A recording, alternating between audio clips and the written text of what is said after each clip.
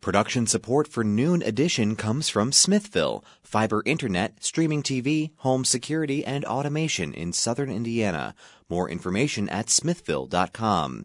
And from Integrity First Insurance, provider of Erie Insurance, for all your auto, home, life, and business insurance needs. More information at 812-269-8897 or integrityfirstinsuranceservices.com. And from Bloomington Health Foundation, partnering with local organizations and citizens to invest in programs that address our community's health needs. Bloomington Health Foundation, improving health and well-being takes a community. More at bloomhf.org.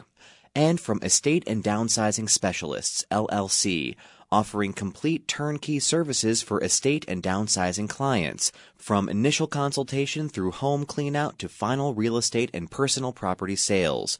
More at edsindiana.com.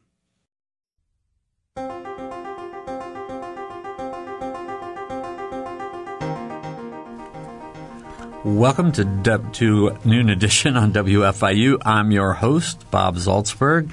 Today we're talking with our guests about IU graduate workers' attempt to unionize and what it can mean for the university. I'm joined by co-host Sarah Whitmire, the News Bureau Chief at WFIU and WTIU. And we have three guests joining us today. We have Katie Shy, who's an IU Graduate Workers Coalition member.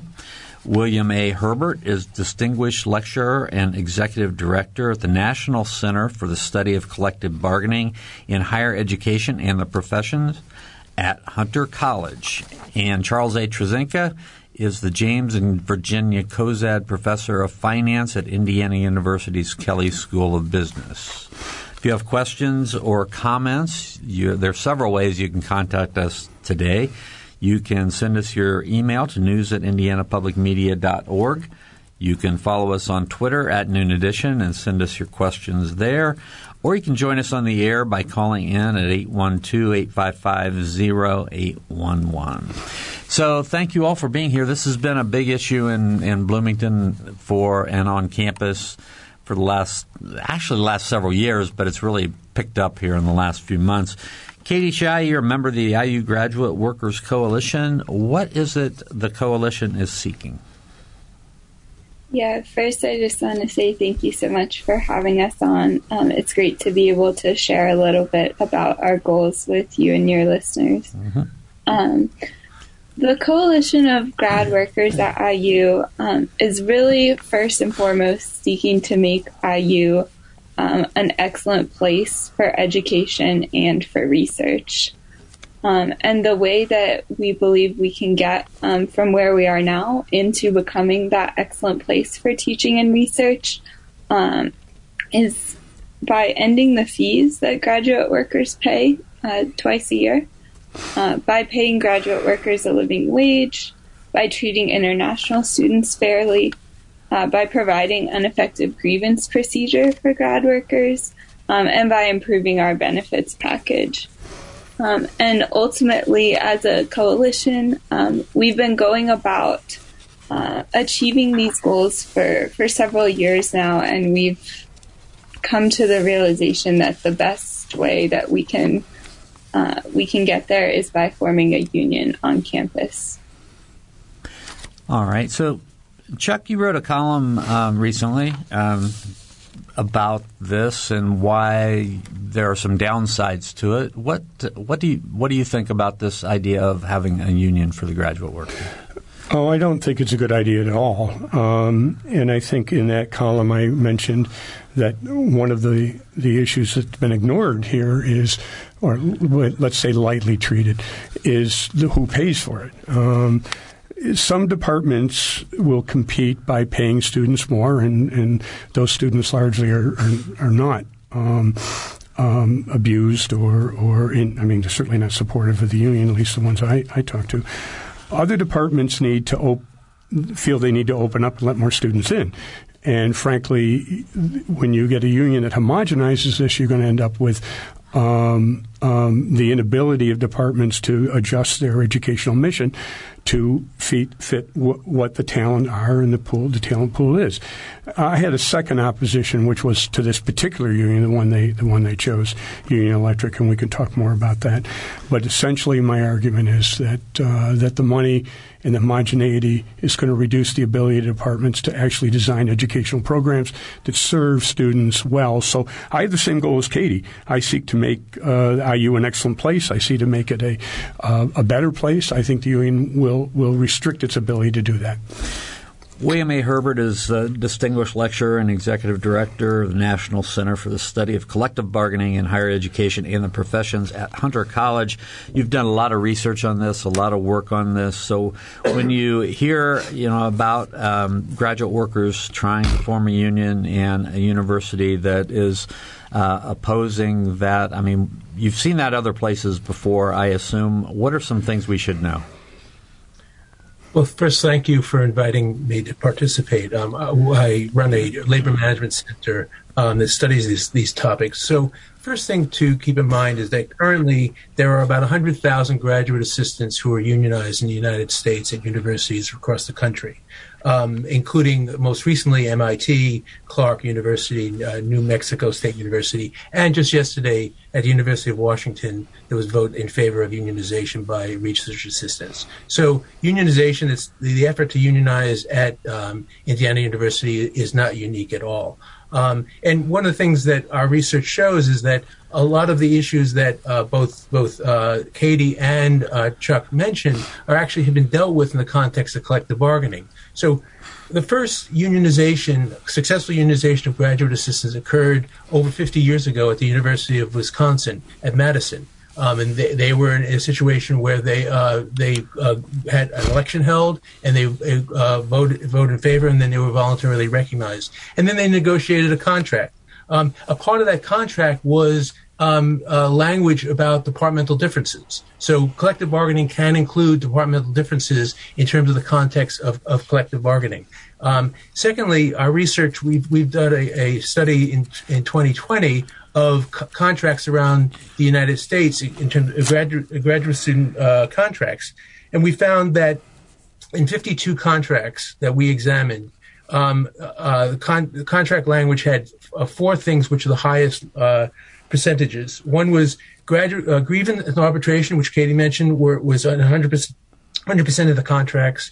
Wages was also 100%. But most importantly, I think, going to Chuck's point, is that the contracts also, 97.6% of the contracts had management rights clauses, broad management rights clauses, allowing a lot greater flexibility than perhaps was suggested in Chuck's column. And then the last, which is related to what Katie was talking about, is a question of discrimination and grievance, dealing with discrimination issues. And that was also 97.8% of the contracts. So collective bargaining has been known for a century as a form of workplace democracy. It allows for people to vote for a representative in the workplace to then advocate on their behalf with regard to the employer. It's been known, it's structurally in the private sector and in the public sector, and it has worked in higher education. Now, you asked the question about opposition. History has shown, and we've documented it in our scholarship, that sometimes institutions have objected to it. Eventually, those objections get overturned and result in a collective bargaining and recognition of the union. And as a result, with regard to the questions of resistance, there hasn't been very much resistance over the past couple of years by any institution in higher education. MIT stipulated to there being a vote by their graduate assistants. All the other institutions have done. At this point, Indiana University is really an outlier in about how institutions are approaching collective bargaining. And so, just the important difference is in University of Michigan and Michigan State University. Their board of trustees just passed resolutions last year to agree to neutrality when it came to questions of organizing on campuses. That's quite distinct from the Board of Trustees decision that was announced in the past week or two at Indiana University. I'm curious, why do you think this is happening now? Like, what is the atmosphere like on these college campuses that this has become an issue? Bill, if you want to react, and then Chuck. Well, first, just remember that unionization by graduate assistants has been going on since 1969 over time. And so we documented it. This is not anything new. What we're seeing, though, is that a lot of the reason is that graduate assistants need the compensation that they in order to have a livable wage, and they also need better benefits. And I think one underlying issue, and this is something that's come up a lot with regard to issues at Harvard and at Columbia, was the issue of grievance arbitration, particularly over discrimination issues, where rather than leaving it up to the institution, the university to make a final decision about whether someone has been subject to unlawful or some form of harassment, that this would be decided by a neutral arbitrator. And that was what stimulated in many campuses the seeking unionization, which was to have a binding arbitration over questions of harassment and discrimination. So, I in addition to the points that Bill made, wasn't there a National Labor Relations Board decision in 2016 that allowed graduate teachers, student teachers, to be considered employees? I think that also spurred this along because for a long time, I mean, when I was a graduate student, I was paid a fraction of the national income of the average wage, and students have been underpaid for a long time. But I think the push has been recent for sure. I mean, you might want to comment on that NLRB decision. Sure. Well, just keep in mind that the legalities are that there are private sector laws and there are public sector laws. In the private sector, there's been back and forth on the federal sector of whether or not graduate assistants were employees. But even before this recent decision that Chuck's mentioning at Columbia University, New York University voluntarily recognized the union and agreed to an election and voluntarily recognized the union there in 2015. So it doesn't. The fact that the law allows for classification to be employees does not prohibit collective bargaining. In the public sector, which Indiana University is subject to, the public sector, the overall laws that cover public sector collective bargaining uniformly have recognized that graduate assistants are employees for purposes of collective bargaining. This dates back to decisions in the late 60s in New York and also in New Jersey. And subsequently in Iowa and in California and other states in the public sector at large universities, R1 universities, public sector graduate assistants have been found to be employees again for decades. I don't want to squeeze Katie out. No, go ahead. A quick comment on something that Bill said. NYU did recognize it in 2015, and then what they did was they eliminated all graduate student teaching. So right now, when you get a PhD from NYU, you don't teach. They ask you to teach one course. You take a seminar for it, but it's not required. They don't use graduate student teachers. Mm-hmm. And in the finance department where I am, we don't use graduate. I mean, we only require 3 courses in 5 years or 6 years. And frankly, a lot of our competition only requires 1. So we could easily eliminate all of our graduate student teachers, and the union wouldn't matter then because they wouldn't be employees under that NLRB decision. But here on campus, some departments probably rely on them a lot. Katie may want to speak to that. Yeah, Katie, you've heard a lot from both Bill and Chuck now. You can react to any of it, and if you don't, I have other questions I can ask you too. But first of all, is there something you want to react to?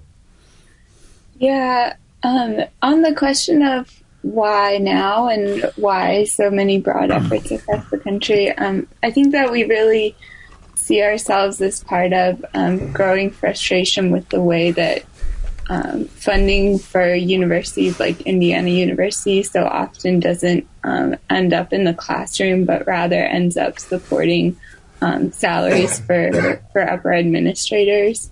I think that's a real shared frustration driving many of these graduate student efforts, as well as just the overall climate of organizing in this country. I'm sure a lot of your listeners have been in a job where their employer keeps asking them to do more and more things, keeps making more and more off their labor, but they haven't seen a corresponding increase in their pay. The vast majority of grad workers at IU didn't see a raise of any kind between 2014 and 2020.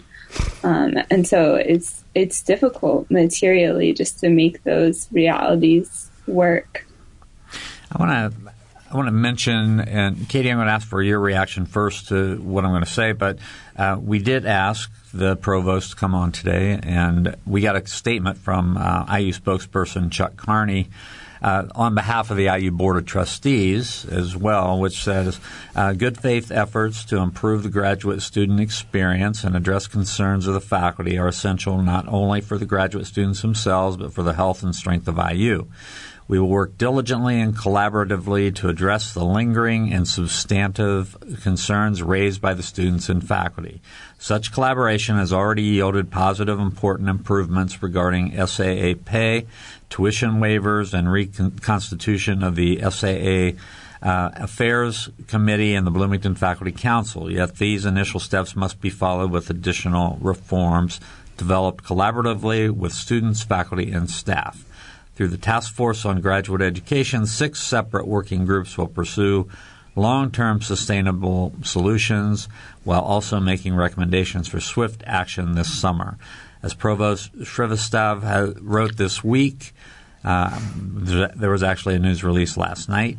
Pursuit of collective bargaining change may be difficult, but we have an opportunity to build on our strengths and chart a transformational future for graduate education at IU. So, as a student who's working on these unionization efforts, when you get that kind of reaction from the university that seems to be saying, yes, they agree with a lot of your positions, they want to help be part of the solution, why does this not go far enough?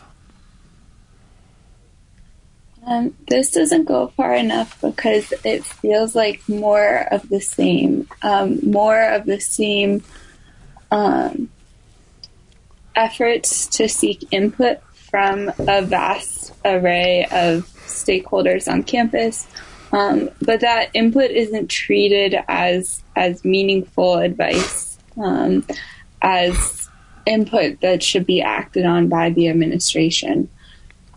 For the last few years, as the coalition has been trying to improve our living conditions and ensure that we can provide an excellent education for our students, excellent research for our mentors, these are the mechanisms that the university has been offering us, committees, task forces, and they've not been adequate for producing the kind of change we need to see on campus.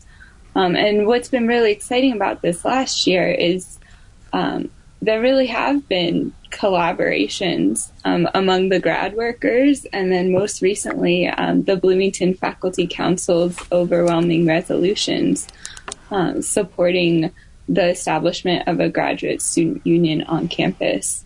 And so we feel that, these bodies that can provide input into the direction of the university already exist, right? 1,800 grad workers have signed union cards asking to be represented by the union, and our faculty has indicated that collectively through the body that they have, Bloomington Faculty Council, through the shared governance system that's set up, that they see a union on campus as the best solution moving forward. And so we are certainly receptive to a dialogue with the administration and appreciate their commitment to doing more. But we put forth that dialogue should be with the established body that the graduate workers have chosen and that the Bloomington Faculty Council is standing behind as well. All right. Thank you. Chuck, reaction to that? Well, I should begin by saying I'm not I'm not part of the administration. Right. I haven't talked to anybody in the trustees or anybody in administration. I'm just a guy with an opinion. So take it for what it's worth.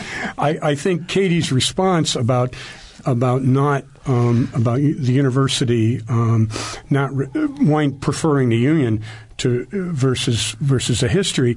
Keep in mind, this is a new administration, so much of the problem, if you view this as a problem, was created by the previous guys, not by these people. And frankly, if the previous group had done what this group had done, like Witten and Srivastava, I think that there might not be such a demand for the union. I don't know. That's just a hypothetical. But they haven't had a lot of chance at this point to actually respond in ways that are productive, and they appear to be doing now. Mm-hmm. We got a comment on Twitter from Nora saying that IU has paid $16.3 million to 45 administrators and faculty. So then she goes on to say, how have grad workers been making finances and life work on IU Pay? That's a Katie decision. Yeah. but I can address that. But Katie, go ahead. It's been very difficult for grad workers to make ends meet on IU Pay, especially given on top of the precarity that we were already facing right then, the pandemic, over the last few years, dramatic increases in the cost of living in Bloomington, runaway inflation, especially over the last few months. It's not easy, especially for grad workers who are facing, supporting dependents or managing their own pre-existing health conditions. And the result is that the amount of time, the amount of labor, the amount of emotional work that goes into dealing with inadequate compensation means that the teaching and research that's being done is not what it should be. It's not what graduate students want to be giving to Indiana University. I'm sorry, go ahead. I'll let you finish. I just wanted to say quickly that IU has been producing research over the last few years on how graduate students should be compensated more fairly. And they've done extensive reporting internally on the dire need for increasing compensation, for raising our living standards. And so it's encouraging that there's a new administration that may be willing to interface with us in a new way. But it doesn't mean that the university hasn't been aware of the problems that we're facing and hasn't had the opportunity to set up the new administration to address them. Over the past 5 years, rents have gone up 25%. And inflation obviously is raging now. And of course it hits people who are lower income. So there's no question that Katie's right about the cost of living. These stipends probably do need to change. But keep in mind, there are some people who are willing to take low stipends because they want music pays, I don't know, I heard $8,000. How did they get people to take that? Well, the violinists or the pianists can work with Andre Watts, so they're willing to do that. So that's what I talked about when the opening. There's some departments that want to open up and let a lot of people in, and there's some departments who will pay more, and we in finance department, we got to pay more. I mean, some of our competition offers $50,000 a year, and for 20 hours a week, we have to compete with them. So we do pay more. So and the union homogenizes too much of this. That's my problem with it. Yeah, I guess that's. I'm sorry. Go ahead.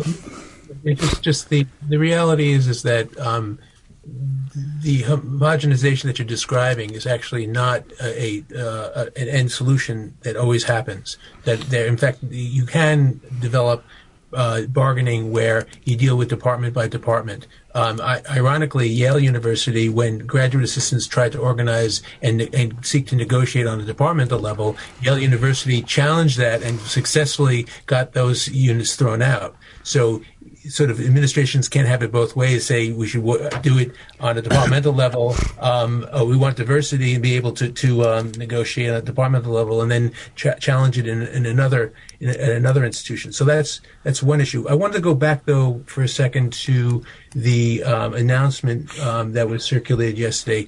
One of the things that I, as an outsider, just as an academic observing the situation, is that the question that I don't understand, and pardon me for being just looking at it from the outside, but Indiana University in 1966 adopted on its own volition a collective bargaining program known as Conditions for Cooperation. It's HR 12-20, and it's on its website, and the Board of Trustees in 1966 adopted it, and it's apparently successfully resulted in collective bargaining on campus since then.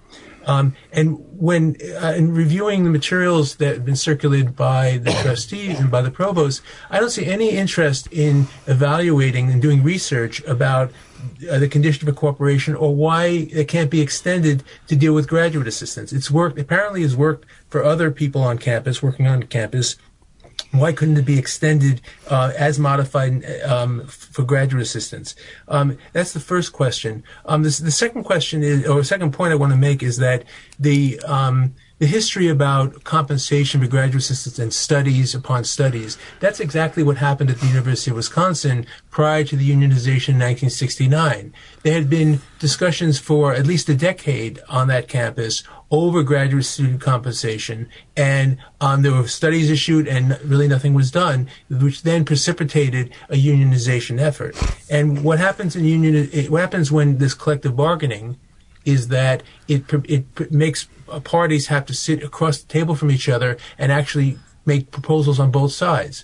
The university has a chance to make proposals. The union has an opportunity to make proposals. And then they negotiate those proposals. So some of the issues that are concerned, including departmental differences, those could all be dealt with at the bargaining table. But the difference between having discussions as being proposed and going to be happening, which is good, discussions are great, and it's really wonderful the task force has been formed, but that's very different than actually negotiating. And part of negotiations is a very different difference in terms of power dynamic, because at the bargaining table, the union and the administration are treated as equal for purposes of bargaining. In a situation where it's a task force, it's not the same thing, and the university would still retain the discretion to do what it decides at the end of those discussions. In contrast, in collective bargaining, it results in a contract, which is then enforceable through grievance arbitration. And that contract would then lay out in clear terms, negotiated clear terms, the terms and conditions of employment that has been discussed already. I want to give our numbers and our contact information. We're having a very robust conversation today about the IU graduate workers' attempt to unionize. If you have questions or comments, you can send them to us, news@indianapublicmedia.org, or on Twitter @Noon Edition. You can send questions there as well. Or you can join us on the air. You can call in, join us on the air by calling 812-855-0811. Chuck, did you want to respond? Yeah, I wanted to respond a little bit to what Bill said. One of the reasons why the 1966 agreement, probably why they're ignoring it, I think is what you basically said, is that this is now a right-to-work state. So students don't have to join. The union will not represent everybody. And frankly, that's not clear how that's going to work here, because you will have groups of students that just won't pay the dues. And so, I mean, those are fees. Why would they pay? So and as Katie said, the fees are too high here. So I think the right to work, many of these places that are unionized are in states with closed shops. When I was in a union, I was in a state with a closed shop. But at Indiana, they don't have to join.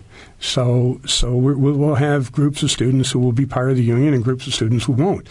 And the groups of students who are not part of the union will have presumably, I guess, the same contract. I don't know. I don't know exactly how that works. Bill, if I can ask you a follow-up real quick. It feels to me that grad workers trying to unionize is different than electrical workers or other groups who might try to unionize. Can you talk a little bit about that? And I guess I'm sort of noticing that everyone is talking about total compensation rather than just a wage. So maybe. Well, let's I'll be happy to answer that question about differences. One of the primary differences that, and it's actually similarities in today's economy, is that there's a big problem of misclassification involving what's known as independent contractors. People like Uber drivers, et cetera, have been trying to unionize, and employers or Uber, et cetera, challenge it, saying you're an independent contractor and you're misclassified. Graduate assistants have faced the same issue over the decades of misclassification as being not employees, and that's been kind of the rub that's gone on in terms of the law.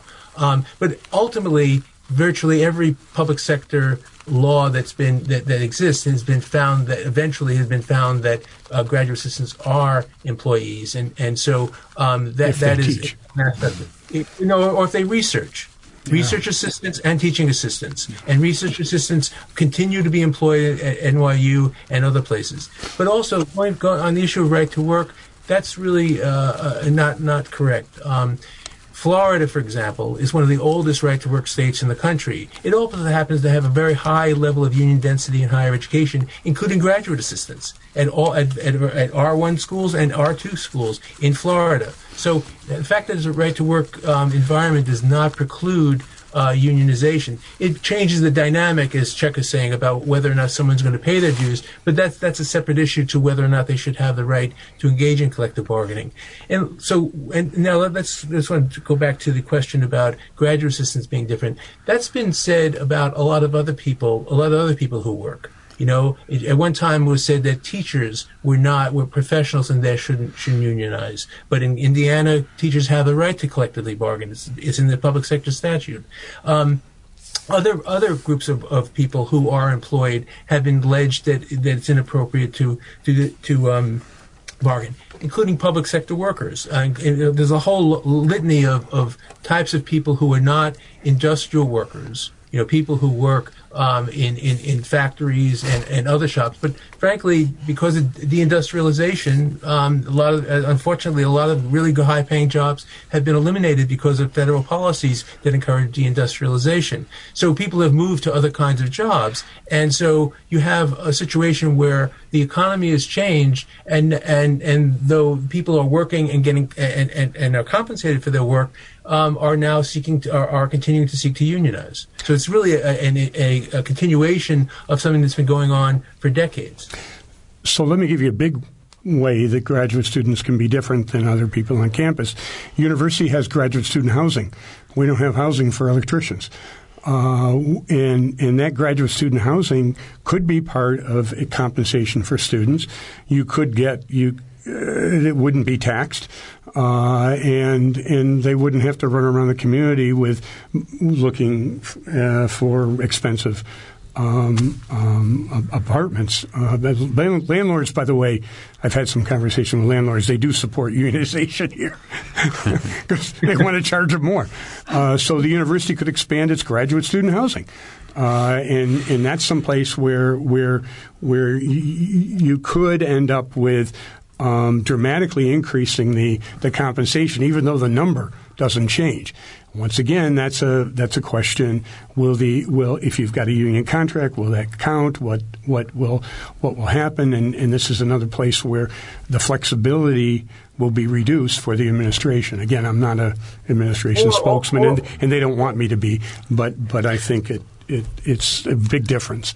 Not to mention, of course, the education. Or it could be collective bargaining, sitting down and listening to what the workers have to say and what the administration has to say, can come up with solutions that haven't been thought of before, and provide for things like a housing benefit, which would be a term and condition that they would be provided for, and that may change the pie about a compensation. That would be a new form of compensation. That's exactly the kind of thing that can be accomplished through negotiations. And so this is a sort of an argument really in favor of the university proceeding with following through with HR 1220 and adopting a collective bargaining program for its graduate assistants. I want to bring Katie Schei back into the conversation, the IU Graduate Workers Coalition member. You've been listening to our two other guests, but I also wanted to ask you, so what is the coalition doing this summer in preparation for next fall? I mean, the administration, the trustees sent out a pretty direct memo about what they think. The provost has sent out a note last night about what he thinks and what his task force is doing. What's the coalition doing? Yeah, I mean, the first thing we're doing is trying to keep track of all these different communications, all these different moving pieces. We're really at a high point right now as a coalition, coming off of this month-long strike where we had over 1,000 people withholding their labor from the university. There's so much energy right now in our group heading into the fall, where, as I'm sure you know, we have a strike deadline set up for September. And so we're getting ready for that next action, which hopefully we can enter dialogue with the administration to avoid. But in addition to capitalizing on all of the energy, all of the participation, all of people's dedication to coming together and achieving that bargaining relationship with the administration, we're spending the summer setting up our local chapter of the UE Union.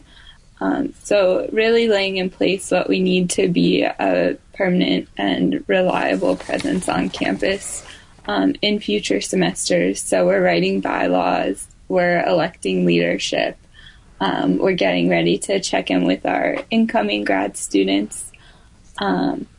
So a lot of really exciting initiatives in terms of growing our membership. And we're also thinking about ways that our strike in the fall can be really even broader and even more effective than our strike in the spring. Again, not because this is something that we want to do, but because we believe that this is the way to show the administration that grad workers have chosen to be represented by a union. Our faculty have said they support the union on campus. Our undergrads robustly supported us on the picket line last semester. And so we're getting ready to demonstrate that commitment again. I want to read a comment we got from one of our listeners. This actually came in before the show began. From Chantel Cagle. It says, I don't have a question for Noon Edition, but I want to say that I'm very disappointed in the IU trustees and IU provosts whose attitude towards the graduate student workers has been dismissive and punitive. That attitude is antithetical to the way an academic institution should behave towards the workers who are also students who will represent IU in their future careers. These workers are the backbone of a university, teaching, grading, supporting research for which their professors will receive recognition. My support is with the students. So I just wanted to read that comment. I wanted to ask Bill about something you said very early in the show, four of the commonalities among where there are bargaining, where the universities where bargaining is going on. You mentioned the management rights clauses are in about 97% of these agreements. You mentioned a little bit about what some management rights clauses are. Can you be a little more specific about what kinds of things would show up in an agreement? In management rights clause or in general? In management rights clauses, yeah. Management rights clauses, it allows for this again is something that's negotiated. So part of the bargaining would be that the union would be advocating for certain language about arbitration grievances, and typically in all forms of collective bargaining, whether it's industrial setting or university setting, employers will come and propose a management rights clause, and it has to be agreed upon. And the management rights clause basically sets out the leeway that the employer can engage in without further negotiations. And this frequently includes things particularly about issues about finances, about how they apply their finances outside of the question of collective bargaining. It could also be a management rights clause dealing with discipline and other matters. So the management rights clauses by definition can vary from contract to contract, but it's essentially preserving for the institution the ability to make decisions over mission, programs, objectives, activities, and resource prioritization. Those are the kind of things that are covered by a management rights clause. Okay. So typically what it doesn't, I mean, I don't know these, but I come back to the issue of opening up your departments like the music school has. They've got a certain amount of money available for graduate students. They just decide to divide it over far more people because they want violinists and oboists and pianists and that sort of thing. And these are a lot of talented people. I suspect they would not have the right to do that without an increase in their budget. And, of course, that comes back to my original point. Where's the money going to come from? Mm-hmm. Well, Chuck, the business school could help the musicians. That would be great. There we go. Hey, you know what? I'll contribute to the business school. How's that? I'll write a check to the music school. We all love music. I'm just joking. There we go. Love music, so. I love music. Bill, can you? I just want to follow up. You mentioned gig academia. Can you talk a little bit about what you mean by that and how grad programs are managed? Right. Well, there's a phrase that's been used coined by a professor at the University of Southern California called the gig economy. And the notion of the gig economy is that increasingly, substantially over the decades, the people who are doing their teaching and research are primarily people who are not on the tenure track. And that will include graduate assistants, it will include postdocs, and include adjunct faculty, all of whom are paid at a much lower level and have have no job security in comparison to the tenure track.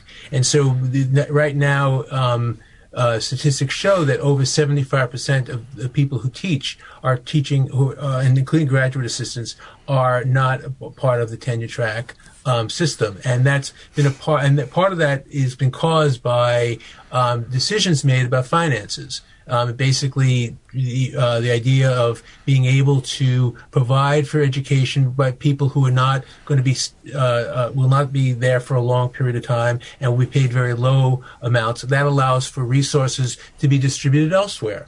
In terms of other priorities that a university may have other than teaching and research. So instead of paying people who are teaching and research salaries that would allow them to have really be able to have a livable wage and a lifestyle, they move those resources to other matters, and that's the definition of the gig economy. Basically, people who are working in a precarious kind of employment setting, in contrast to the tenure track and tenured faculty who have greater benefits and certainly have a greater degree of job security.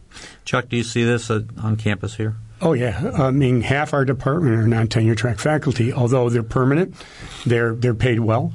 We have to hire them from other schools. So, I mean, the gig depends on who you are. I want to add something to what Katie said.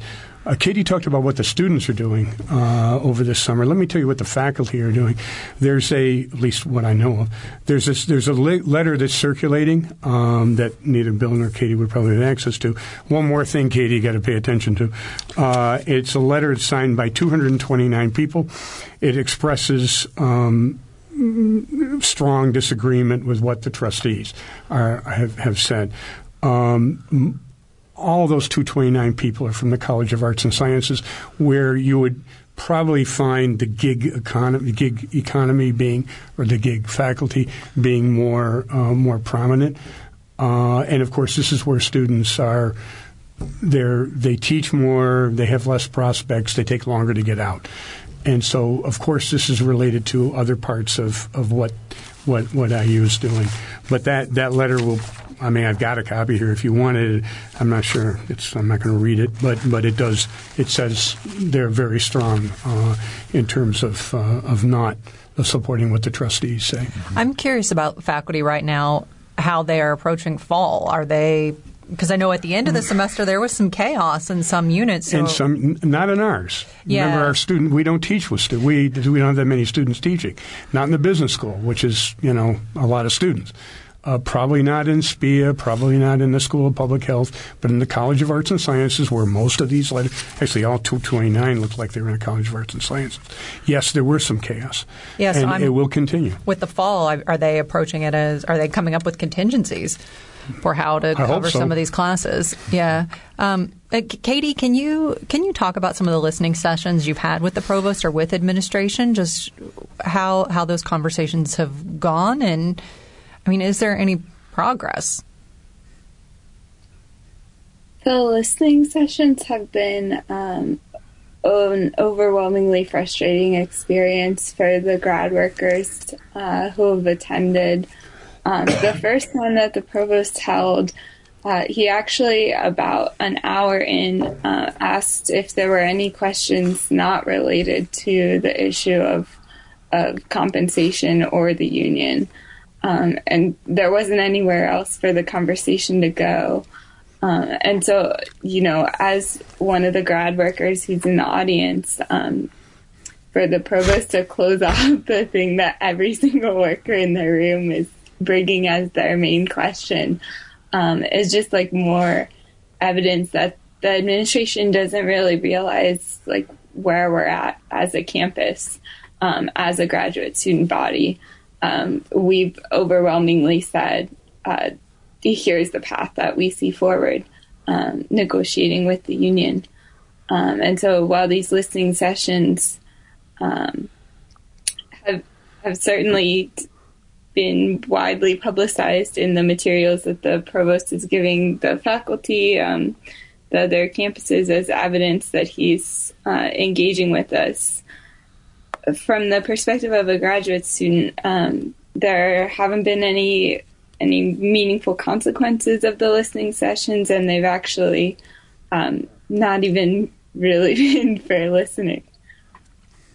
We have about 5 minutes to go in the program. Katie, I wanted to ask you about, the differences between departments and schools, as Chuck just mentioned.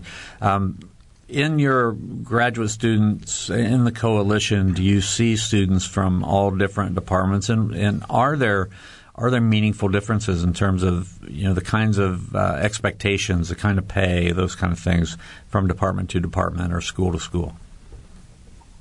Mm-hmm.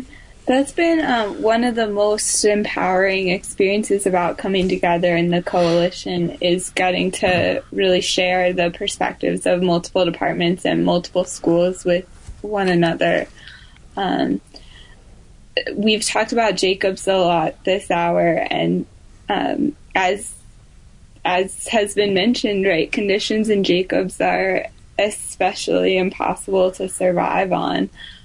Students in Jacobs work multiple extra jobs, right? Some of them sell their plasma. It's really not a sustainable solution, and it's not something that we should be proud of as an educational opportunity right now.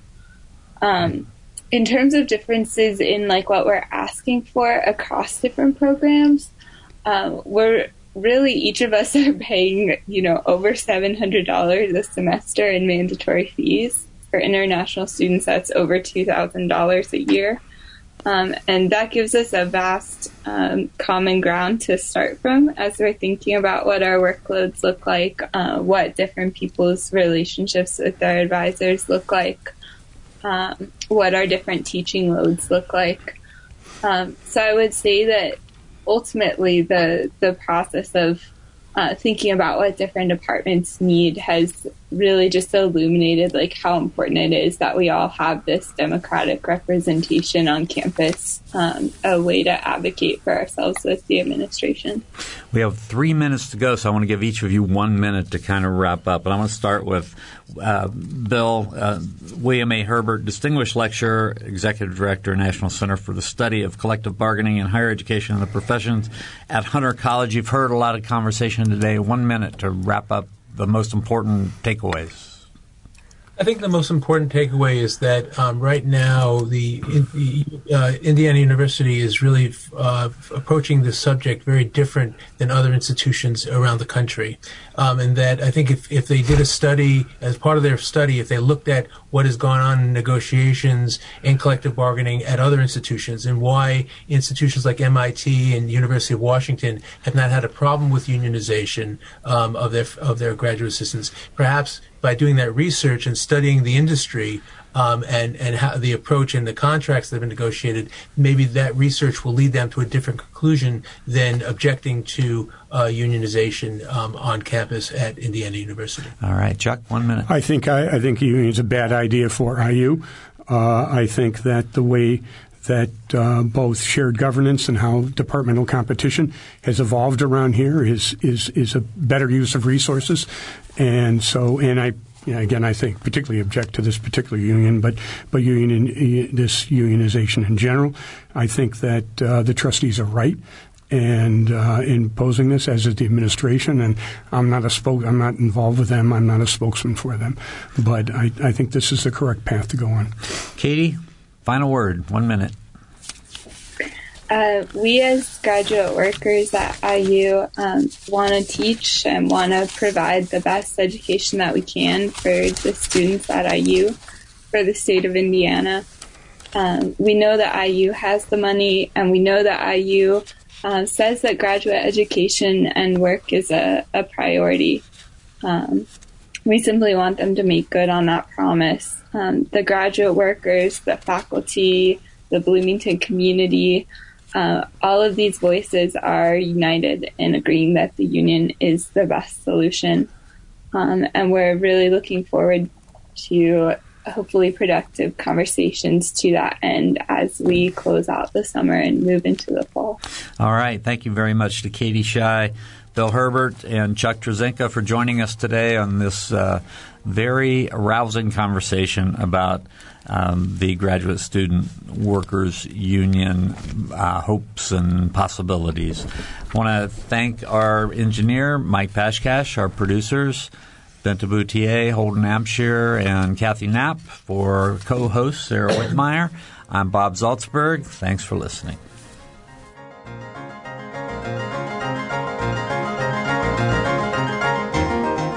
Production support for Noon Edition comes from Smithville, fiber internet, streaming TV, home security, and automation in southern Indiana. More information at smithville.com. And from Integrity First Insurance, provider of Erie Insurance, for all your auto, home, life, and business insurance needs. More information at 812-269-8897 or integrityfirstinsuranceservices.com. And from Bloomington Health Foundation, partnering with local organizations and citizens to invest in programs that address our community's health needs. Bloomington Health Foundation, improving health and well-being takes a community. More at bloomhf.org. And from Estate and Downsizing Specialists, LLC, offering complete turnkey services for estate and downsizing clients, from initial consultation through home cleanout to final real estate and personal property sales. More at edsindiana.com.